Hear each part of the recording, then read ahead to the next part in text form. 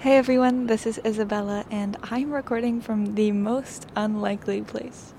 Well, maybe you read the description and you already know, but right now I'm in the middle of the Pacific Ocean right off the coast of Santa Cruz. I've sandwiched myself right in between Cowell's and Steamer's Lane, which actually right now there's a surf competition happening, so I've got the best seat in the house. From where I am too, I can see probably about 7 sea otters. And I just saw a little baby sea lion dive back under into the protection of the kelp forests. From the beach, you may not be able to see just what exactly is out here, but Santa Cruz's ocean ecosystem is an extremely unique ecological gem. Forests of long leafy seaweed or marine algae grow right off the coast and provide habitat for all types of marine life: sea otters, waterfowl, sea urchins, sea stars, migrating whales, sea lions, and different species of fish. Today, I'm going to introduce to you some species you may see out here, what role they play in our ecosystem, and what researchers at UCSC are learning about our ocean environment. Just to note, I'll use the word kelp, seaweed, and ocean algae interchangeably. In the Monterey Bay, there are 2 dominant kelp species, Macrocystis porifera, or giant kelp, and Nereocystis lutekiana, or bull kelp. These 2 species often compete in the same zones. I do think, however, here in Central California is right where their habitats start to shift from one to the other. Scientists have observed a 95% decrease in the Northern California's area of kelp forests.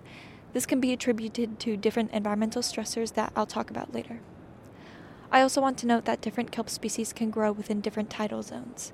There are also 3 phyla that typically divide seaweed species: red algae, brown algae, and green algae. Needless to say, these ecosystems are incredibly diverse and intricate. I'll describe a little bit of what I can see of the kelp forests from where I am. I have a bird's eye view from here, so I can see right down, and it looks like I'm looking into a tree canopy. I can also see that kelp have these little bubbles called pneumatocysts attached to the blades or leaves of the kelp. These little bubbles are fun to pop when you're out here surfing, but they actually are hollow gas-filled bladders that keep the blades of the kelp close to the surface of the water to aid in photosynthesis.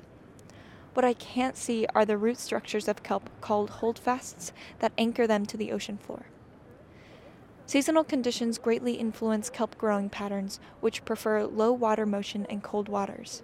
In northern or central California, winter storms break up kelp populations, so the combination of cold, nutrient-rich water upwelling in the spring, along with increased sun exposure, cause the kelp to really pop off this time of year in Santa Cruz. Seaweed tends to grow most rapidly from January until May, and is harvested in the springtime too. Yes, harvested. Recreational harvest of marine algae is permitted in California. There are restrictions around how much you can harvest, which species, and from what areas. You can follow a link in the description to read about these restrictions if you're interested in harvesting some for yourself. My research showed me that kelp does not grow and reproduce like most terrestrial plants, but their method of reproduction is similar to how ferns produce spores.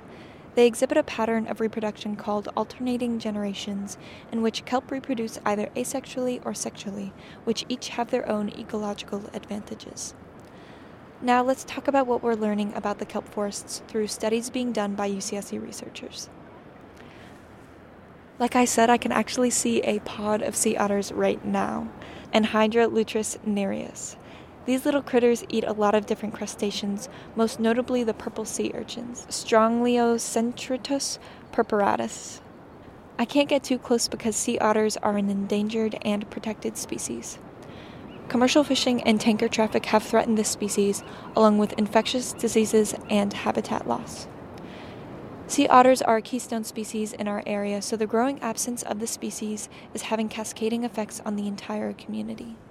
The complicated relationships between sea otters, kelp, sea stars, and sea urchins was the topic of research done by UCSC grad student Joshua Smith in 2017. The story begins in 2013 when a mysterious disease appeared in sea star populations called sea star wasting syndrome, which wiped out a lot of the sea star populations along California's coast. Most notably in our area was the die-off of the sunflower sea stars, Pinsopodia helianthoides, which is a major predator of sea urchins. Sea urchins feed on pieces of kelp that fall from the stem and float into cracks and crevices where the urchins reside.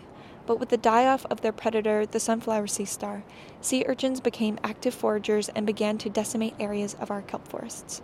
Around 2014, our kelp forests also began struggling due to warmer ocean waters that were brought by climate change and the El Niño climate pattern.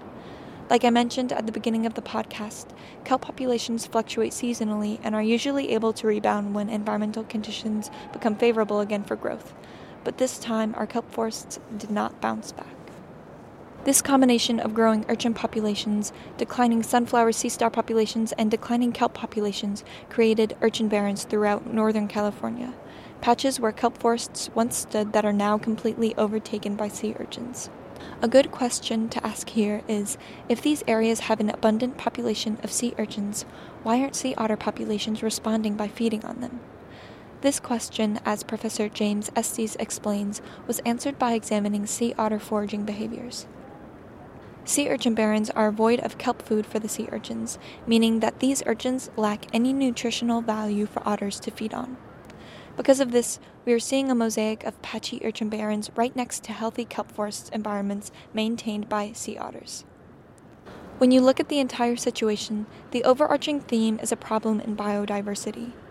As explained by UCSC Professor Mark Carr, Southern California regions have been experiencing similar problems in declining kelp forests and sea star die-off, but there are other predators in their region that feed on urchins, such as the spiny lobster and California sheephead, to maintain the kelp forest ecosystems. In order for Northern California's kelp ecosystems to bounce back, something will have to change. An emergence of a sea urchin predator, maybe a disease to wipe out the sea urchin barrens. There's even been talk of human intervention by divers to remove urchins from the barrens to allow kelp spores to repopulate the ocean floor. Why do people care about the decline of kelp forests in the first place? I think there are a lot of reasons to give the situation consideration.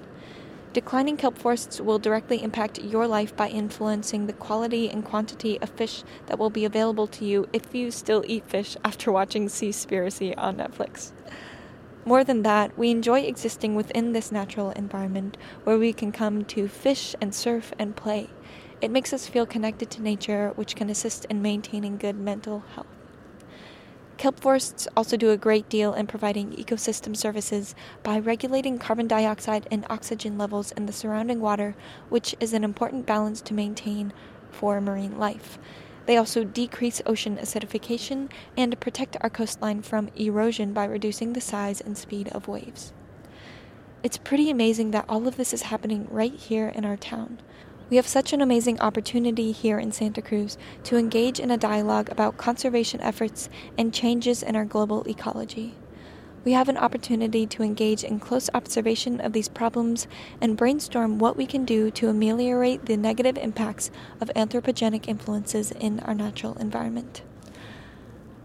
So while I'm enjoying watching surfers catch their morning waves and watching sea otters have breakfast, I think it's just about time for me to paddle back in. So thanks for listening to Slugcast this week.